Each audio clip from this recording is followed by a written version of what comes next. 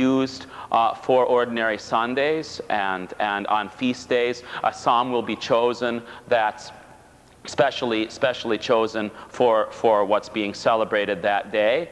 And the Prokeimenon psalm is always sung in the same way in the church. It's one of the most ancient ways of singing the psalm.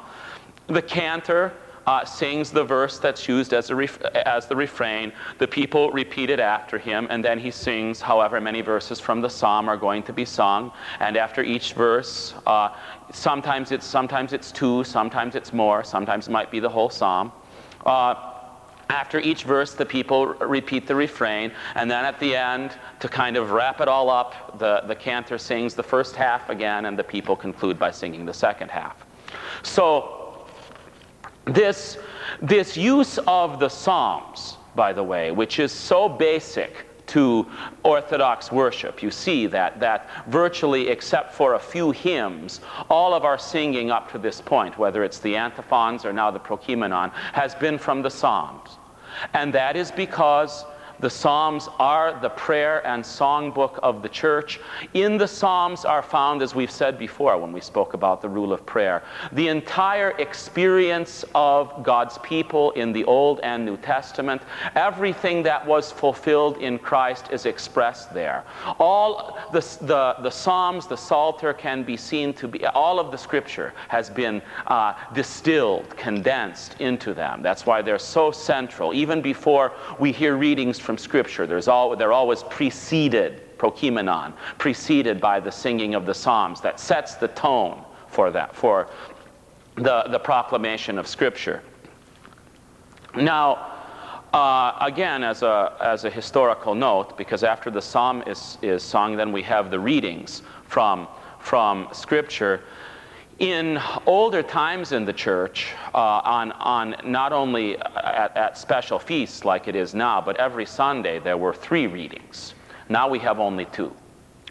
Both of them taken from the Old Testament or the New Testament. One from the epistles and then one from the gospel. But in early centuries of the church there were more readings. As you see, for sometimes when we have these vigils for the great feasts, there are many readings. Readings from the Old Testament, readings from the law, readings from the prophets. In our present practice, on ordinary Sundays, we have the 2 New Testament readings now, but we may see at some time in the church perhaps a revival of the practice, a restoration of the practice of having an Old Testament reading, so that in the liturgical proclamation of the church, we are exposed to more of the Scripture and more of the Old Testament. But now the readings are from first either the epistles of St. Paul or of the other apostles, or the Acts of the Apostles, and then the Gospel. Between those 2 readings, the Gospel is always introduced by the singing of the Alleluia. And you know the word Alleluia means praise the Lord. It's one of those, we could say, I think it's good for everyone to hear this, even though it might be a little technical. There are 2 styles of singing in the church. One is a style that we use most of the time, and it's a style in which the words that we're singing are served by the music. That's why we use liturgical chant. That the liturgical chant is it's not something that is meant to be a kind of thing that appeals to our emotions or our imagination. It's to be the means by which the words of the text are sung. But then there's another kind of singing, and the Alleluia is an example of it, where it's not so much, we don't have to analyze every time we hear Alleluia, what is the meaning of the word Alleluia. See, it's the sound of the Alleluia, the joyful sound of the Alleluia that introduces the gospel. Reason why that is since it is in the gospel that we have that within the scriptural manifestation of God to us, we have the fullness there in the gospel, that Christ speaks to us most directly, most intensely through the gospel. And we greet that with joy. So before the gospel is proclaimed, The Alleluia is sung, and while the Alleluia is sung, the deacon honors the gospel on the altar with the incense. See that whenever something is incensed, one of the purposes of the use of incense in the church is that it shows that something is worthy of honor. And so we incense the gospel book, we incense the icons, we incense the people that are created in the image and likeness of God. So here, before the gospel is proclaimed, the gospel as the word of God is honored with the incense as the Alleluia is sung. And then, before the gospel is read, a special prayer is prayed that is to help us get ready for hearing the gospel. See, now this is something that we have to realize what's being said here.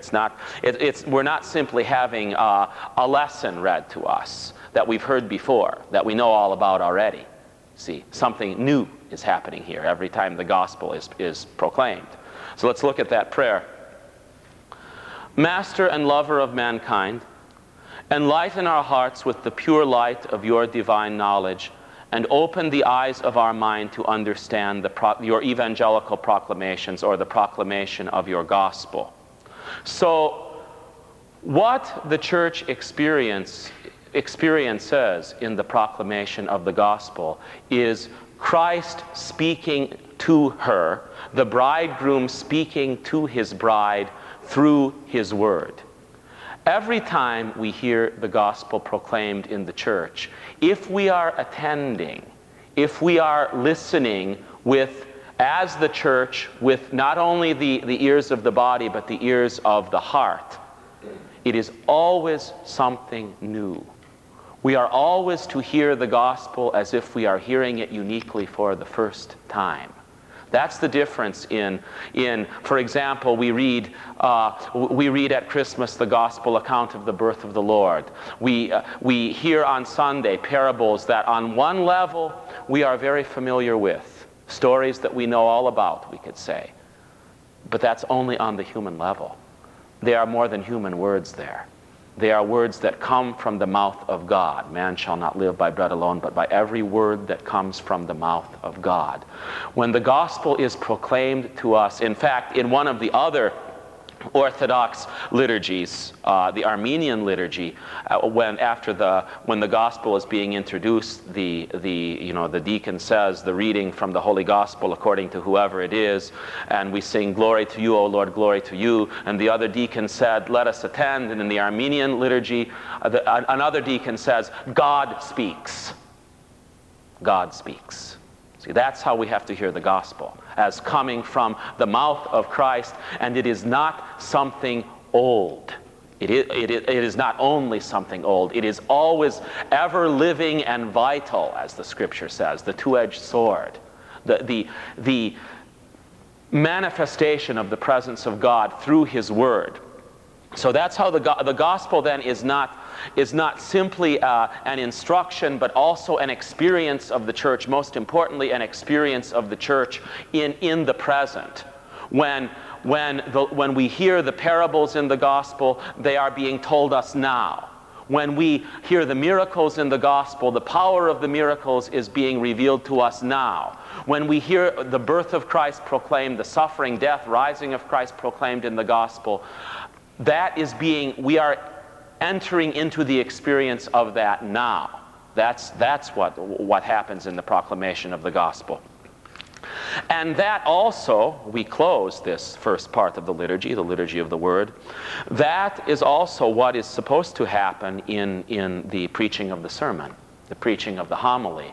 A lot of times, because of the influence of things that do not come from the liturgy of the church, sometimes people think that the major purpose of the homily is to be for the preacher, hopefully someone who is fairly intelligent, to give an interesting and edifying and perhaps in some way original exposition of the lesson that has just been read. Now, some of those things may very well go on in a homily, by the way. It's not that they are bad. It's only that that's not the principal purpose of preaching in the church. The purpose of preaching in the church is that just as God speaks through the gospel, so also God speaks prophetically through the voice of the one who preaches his word. See, it is God speaking to us now. To the extent, and this is of course should be the cause for great fear and trembling for all of those who preach in the church, to the extent that we are able to not only hear the word of God, I'm talking about those who preach at this point, and to the extent that we dissolve our own personality in the Word of God so that we can serve as the mouthpiece of the Word of God. That's to the extent that the sermon will be at least what God wants to say to his people. It may very well sometimes be original and edifying and wise and all of those things. But that's not what's most important. What's important is that what has been proclaimed in the gospel, the now-ness of that, the present of that, becomes something that fall upon the ears of the church to be received exactly as the food of the Word of God. So that's the purpose of the homily. It is a proclamation of the Word of God. It's not necessarily an exposition or a teaching. There's lots of opportunities in the church for teaching, but rather it is a prophetic, and remember that prophecy simply means what God speaks, what God is saying to us now. The prophet is the one who can say, "Thus says the Lord," and it is God speaking through him. Makes it the means by which the Word of God is effective among his people now. So we'll stop there for this evening. We'll sum it up by saying that this first part of the liturgy, which begins with the assembly of the church, continues on with the entry, the appearance of the one through whom Christ the bridegroom is revealed, through the celebrant. Christ the Word is revealed through his gospel. He leads us to his altar, not an altar on earth, but the altar on earth that becomes the means that the heavenly altar is revealed. He brings us before the throne of God, and then he proclaims his word to us that we might know him, as he promised that when the Messiah would come, that all would know the Lord. So having those first two presences of Christ, first his presence among us as his people, the 2 or 3 or 2 or 300 or 2 or 3,000 that are gathered in each place in his name. Then we go to another presence, a more intense presence, the presence in his word. And that happens so that he can lead us to an even greater, higher, and more ultimate presence. And we'll talk about that next time. And now we can have some questions. Can you speak a little bit about the historicity of this particular liturgy and how it came about, the differences between that form and other forms, St. Basil's liturgy and such? Yes. The basic, I'm very glad you asked that question. The basic pattern of the liturgy, that is, consisting of the assembly of the church, the proclamation and preaching of the Word of God, the offering of the Eucharistic sacrifice, the receiving of Holy Communion, that is received, of course, from apostolic tradition. That basic shape of the liturgy. And of course, the testimony of that is from the very beginning of the church. As one of the great students of the liturgy, Gregory Dix, has said, from Syria to Spain, from one end of the Christian world to the other, from the very beginning, the shape is always the same. The basic shape is always the same. Now, within that basic shape, in each part of the Christian world, the liturgy had a unique development. The liturgy that we use in the Orthodox Church is the liturgy of the Greek Church. the liturgy that developed in that part of the Christian world, which today would be Turkey, Greece, of course it wasn't Turkey then, Syria, Jerusalem. That that part of the church that constituted the ancient patriarchates of Antioch, Jerusalem, and Constantinople. It's that is our liturgical inheritance. Now, there were many. Let's give a little summary of this. Of course, the church was for the most part one for 1,000 years. The Greek-speaking church, the Latin-speaking church, those parts of the church that spoke neither Greek nor Latin. And within that Christian world, within that one church, there developed what's sometimes called, and I'll just list them for you. There's 5 liturgical families. The first one I mentioned, it's the one that's ours right now, that of the Greek church. And that liturgy, the Greek liturgy, is referred to as the Byzantine liturgy, and that comes from Byzantium, the city of Constantinople, which was the center of the Greek-speaking church. Then we also have the Latin liturgy, in 2 forms. First, the liturgy of Rome, and then the liturgy of the Western churches that were not, although they used the Latin language, they had their own liturgy, such as in Spain, in France, in the Celtic Church in Ireland and Britain.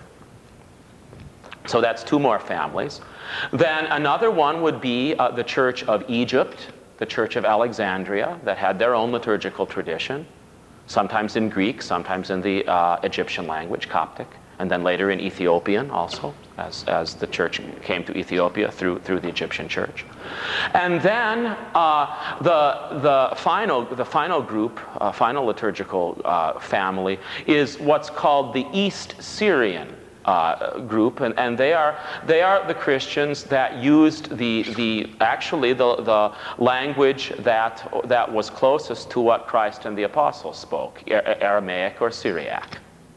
And that included the churches of East Syria and even as far east as India, that church that came to India through St. Thomas the Apostle in the 1st century. So all of those liturgies have the same basic pattern that each developed with their own unique features. Now, the 2 liturgies that we use most commonly in the Orthodox Church, the two liturgies of the Byzantine liturgical family are the Divine Liturgy of St. John Chrysostom, which was in pretty much the form that we know it now, even as early as the 4th century, comes as a combination of the liturgies of the Church of Antioch, Constantinople, and Jerusalem. They're gradually combined as things there gets to be a little bit more uniformity as the time goes on. And then the Liturgy of St. Basil the Great. And the Liturgy of St. Basil was the liturgy that was used in the churches of what we call now Turkey, but what then was Asia Minor and a center of the Christian world. And those particular prayers of the Liturgy of St. Basil were actually written by him. Now, the Liturgy of St. John Chrysostom is named in his honor, but not necessarily all the prayers of the liturgy were written by him. They come from various sources. Just as the old liturgy of the Church of Jerusalem, that's called the Liturgy of St. James, James the brother of the Lord, the first bishop of Jerusalem, that we still celebrate it, at least once a year on St. James's Day, and sometimes can be even more often. But that of course is named in honor of St. James the brother of the Lord. He was almost certainly not the author of the prayers of that liturgy, yet nevertheless these prayers all are the inheritance of the early church. So does that? Of course, that's in summary form, and anyone who would like to know more about the history and development of liturgy, there's many excellent things you can read. But what's important to realize is that it is that, and a lot of times people don't realize it now, especially the non-Orthodox, that this unity in liturgical worship, and by unity I don't mean strict uniformity, People used different languages. People sang different things. Prayers were expressed in different ways, but the same basic pattern of assembly, proclamation of the word, offering of the Eucharist, and how the Eucharist was offered. First by the presentation of the gifts that we're going to talk about next week. Then the great prayer of thanksgiving and the offering of the gifts and the invocation of the Holy Spirit and the receiving of Holy Communion. That is something that is uniform. In that shape is found everywhere in the church from the very beginning.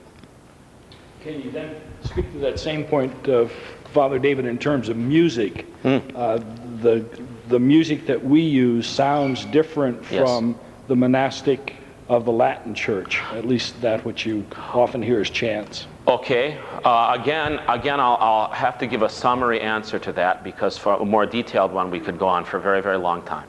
But the music that is used in the Orthodox Church, for the most part, is a continuation of and development from the music of the ancient church. Now, the music of the ancient church was the music that was taken from the Jewish inheritance, from the synagogue and the temple, especially in the chanting of psalms. Now, what they did, the early Christians took this Hebrew music and they put it in Greek and Latin forms. And the Latin form of this traditional chant it bears the name of one of the early popes that was instrumental in organizing the music of the church, Pope Gregory, St. Gregory the Great. It's called Gregorian chant. The music, the chant of the Greek church, bears the name Byzantine, after Constantinople, Byzantine chant. They are two expressions in Greek and Latin of the same music. They're organized the same way. They have eight families of melodies that we call the eight tones, which is again the inheritance of the early church. Then, as the music developed in the Greek half of the church, even before the tragic division, when the faith was brought north to the Slavic nations, eventually it took them a few hundred years. First, the Slavic-speaking people simply copied the Byzantine music. But then, inspired by the Byzantine music, they developed their own, but again following the accepted pattern. That the liturgical singing, the liturgical chant, provides melodies to which all of the prescribed portions of the liturgy are sung. And now in the Western Church, because the development there was Latin remained the uniform language of the entire Western Church. There wasn't as much plurality of expression as there was in the Eastern Church, because the Eastern Church used the language of the people. So many families of chant developed, but they all had the same things in common. Now, in the modern period, the one thing that has changed is that in the last several hundred years, the chant of the church, which for most of the history of the liturgy of the church was sung in unison, in one voice. If you turn on, listen to a record of monks singing Gregorian chant in Latin, it's always going to be unison singing.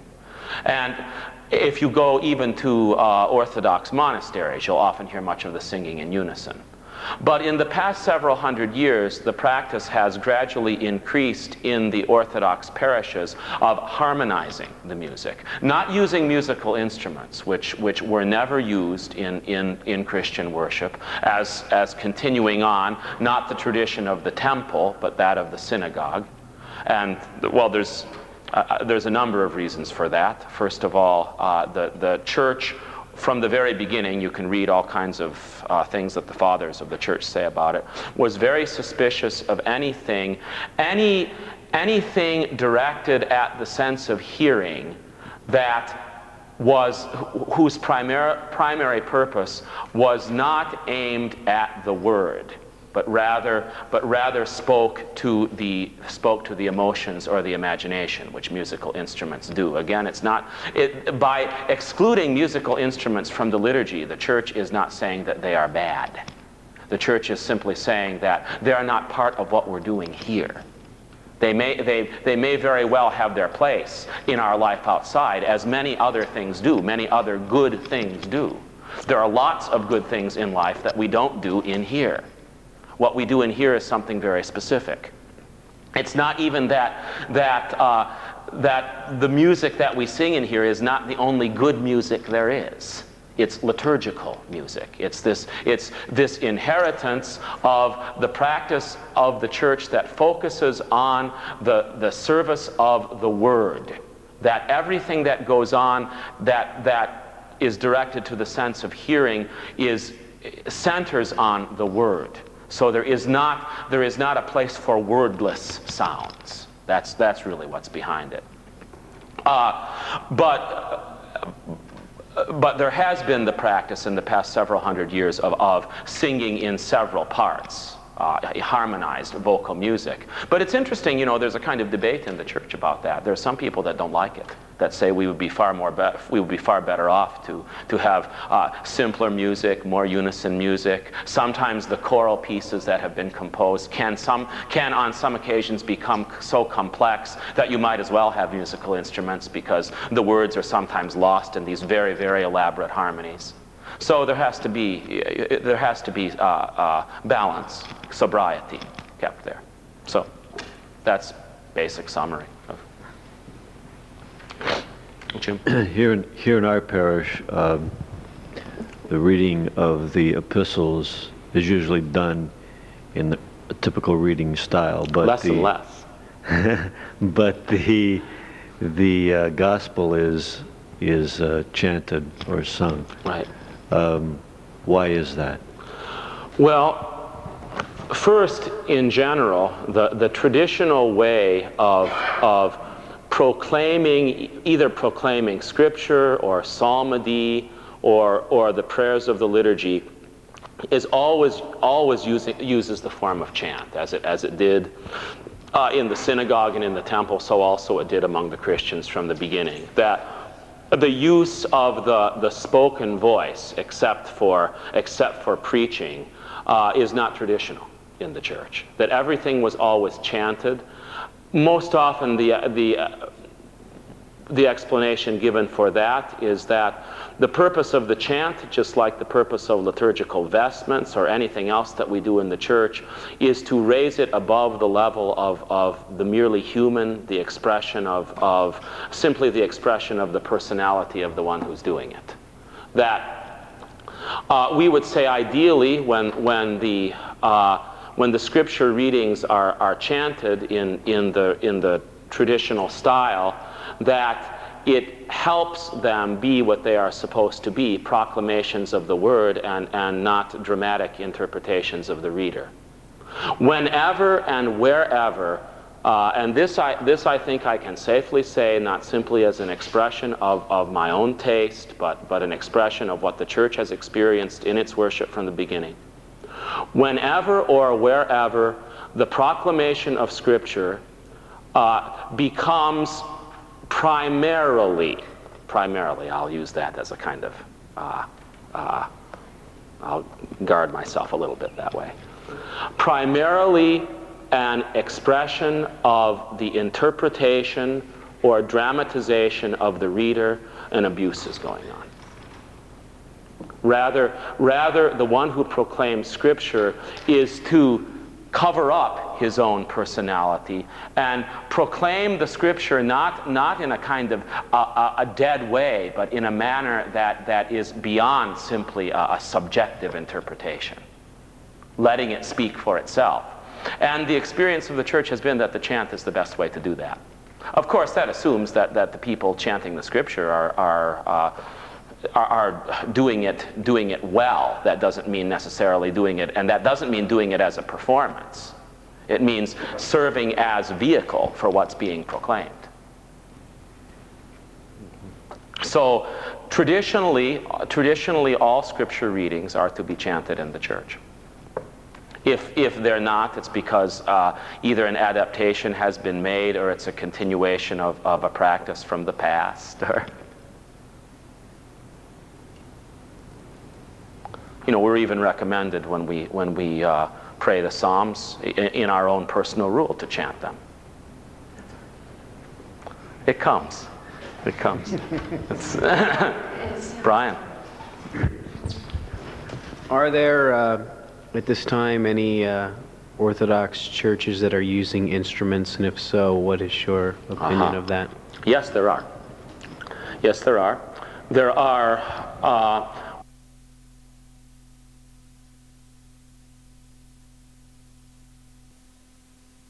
this century is that some of the Orthodox living in what we would call the Western world, almost exclusively in North America, began during the time between the First World Wars primarily, when there was a desire among the Orthodox here who for the most part lived in what would be called ethnic neighborhoods, ethnic ghettos with ethnic churches.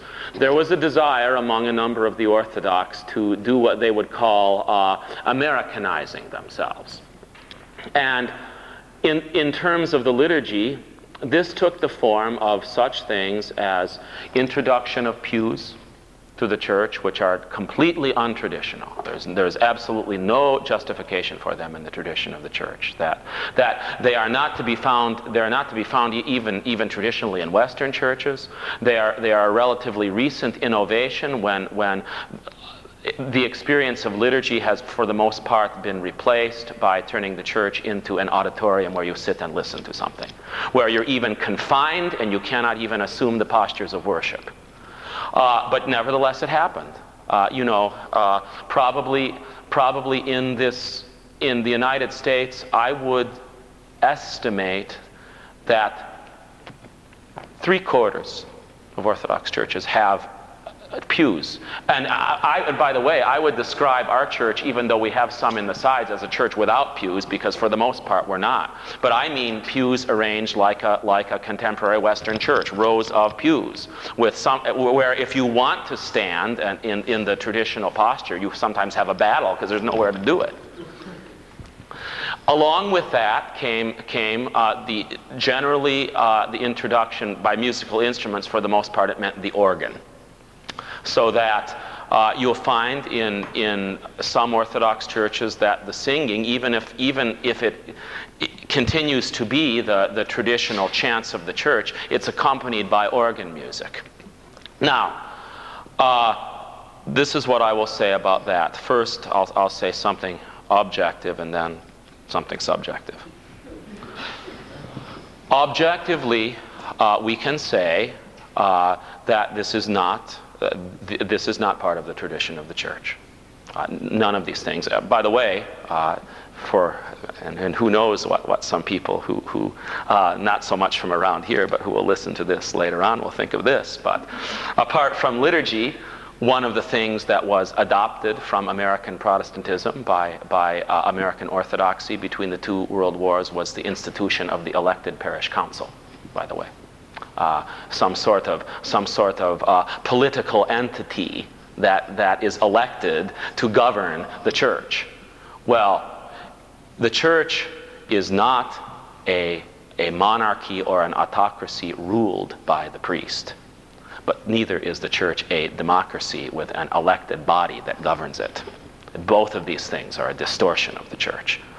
I would say in general that all those things that are foreign to the life of Orthodoxy, that some Orthodox embraced in this country, I do not know of any instance where they have helped the church. They are not part of the experience of the church. As far as pews go, they clearly obstruct and sometimes make impossible the traditional standing and bowing and prostrating and having the freedom of the body to express with one's body what one does during worship.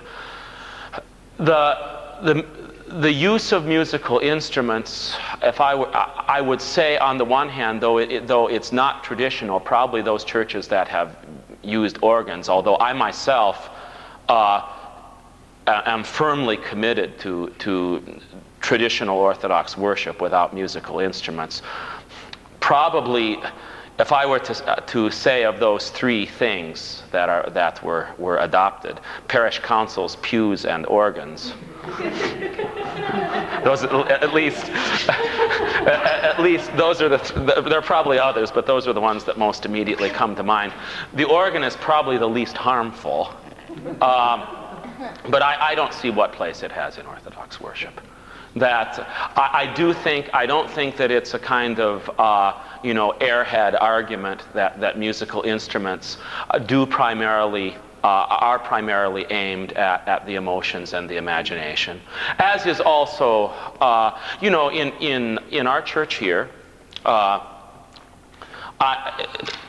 I've been a priest in this church for 3.5 years.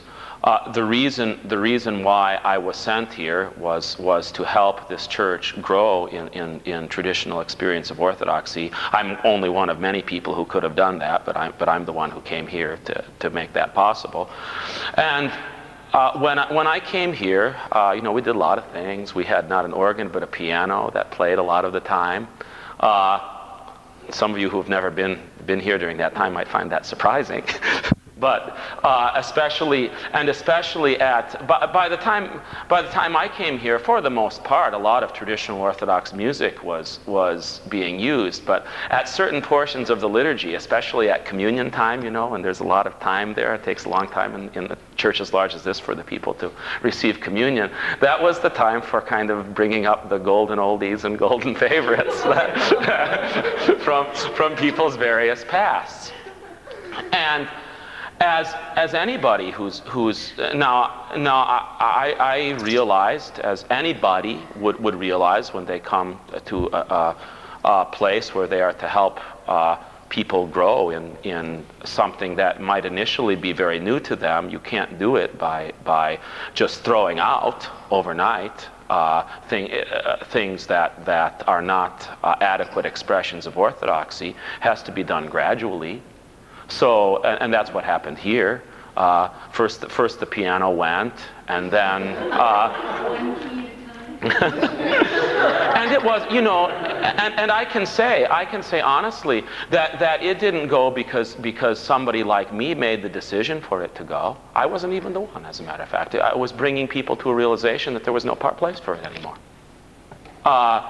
And then there was also there were certain things that were sung, even musical instruments aside, some expressions of what would be called contemporary Christian music, or even not so contemporary, certain hymns that cannot be said to belong to the liturgical experience of the church. That there's songs that refer primarily to the emotions and the imagination. Now you notice that none of the things we sing in church do that.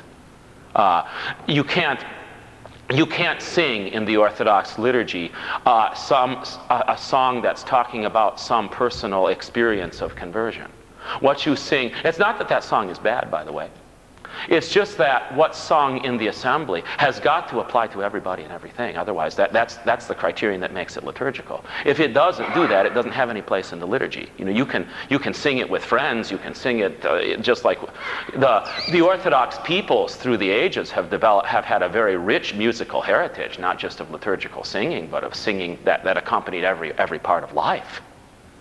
Go to celebrations in many parts of Europe, Greece, Russia, the Middle East. There's all kinds of singing. But there is a very clear understanding of what liturgical worship is and what other kinds of singing are. And that's the realization that people had to grow in. People had a kind of, I would say, honest and simple understanding. Well, if it's good and we like it, why can't we sing it? It's well, it may be good and we may like it, but it may not have anything to do with what we're doing here. And that's something that has to be taught and experienced before. Kelly. In the Matins, I think it's the Matins, there's the praise hymn with flute and harp. Mm-hmm. There is reference to musical instruments. That's right. Can you explain that? Mm-hmm. That comes from the 150th Psalm. And of course, there are many other psalms also, and you can read in the Old Testament about how the music in the liturgy in the Temple of Jerusalem, though mainly it's describing what went on outside. Most of what went on was in the court and on the steps. That there was psalm singing accompanied by musical instruments in the Temple of Jerusalem. Now, what happened was the ordinary expression of experience of worship of the Israelites, of the Jewish people, was not in the temple. There was only one temple. Temple in Jerusalem, and the people that went there were the Jews that lived in Jerusalem went there, not for everything. In the temple, the sacrifices were offered. Far more Jews lived outside even Israel at the time of Jesus than lived inside.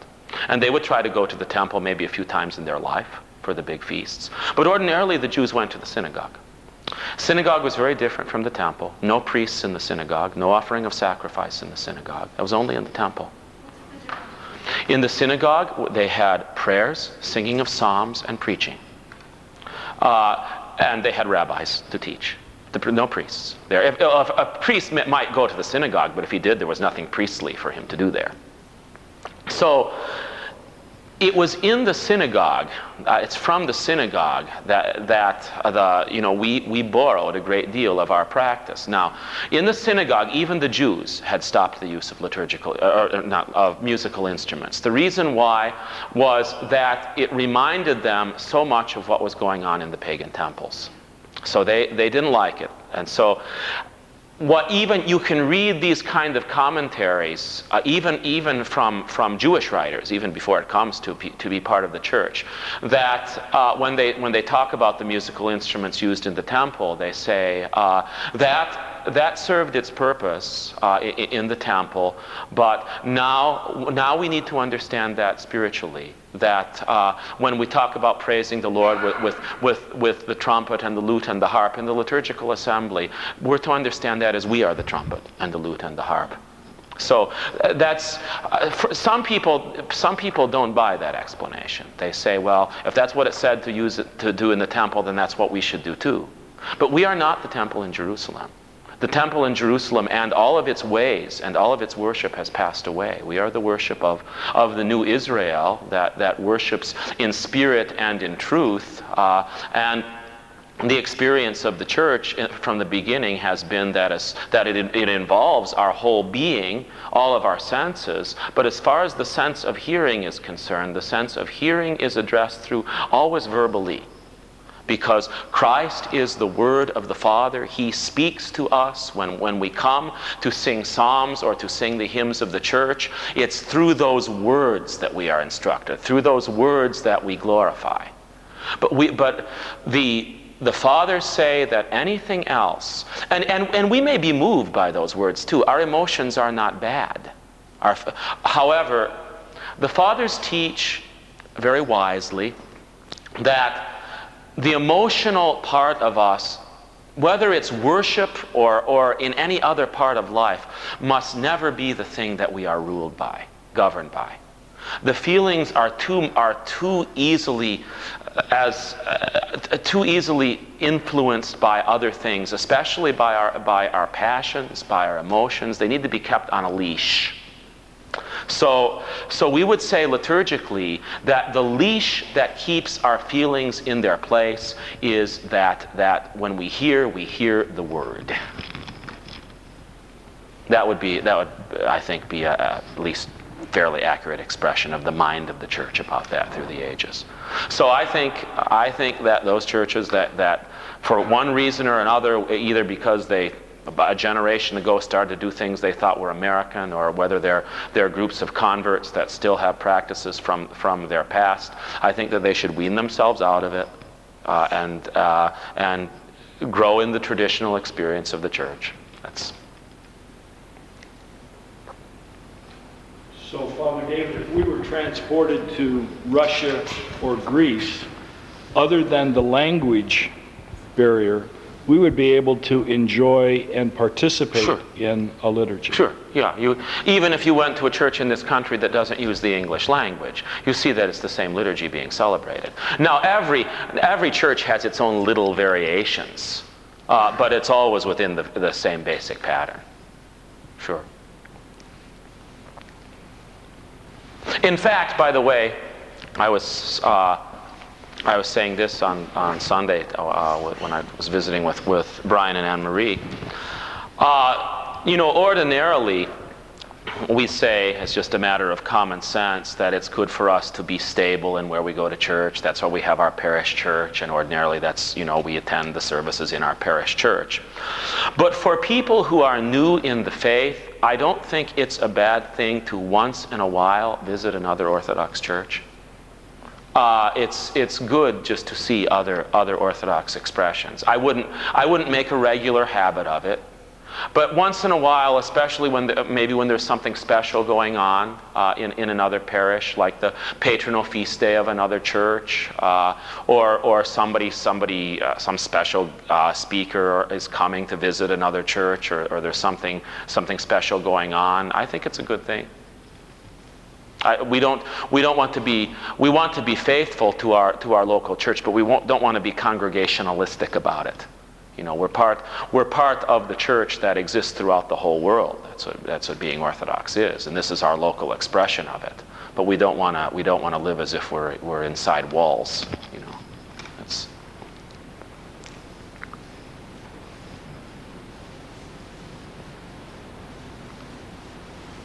okay. Let's have a blessing.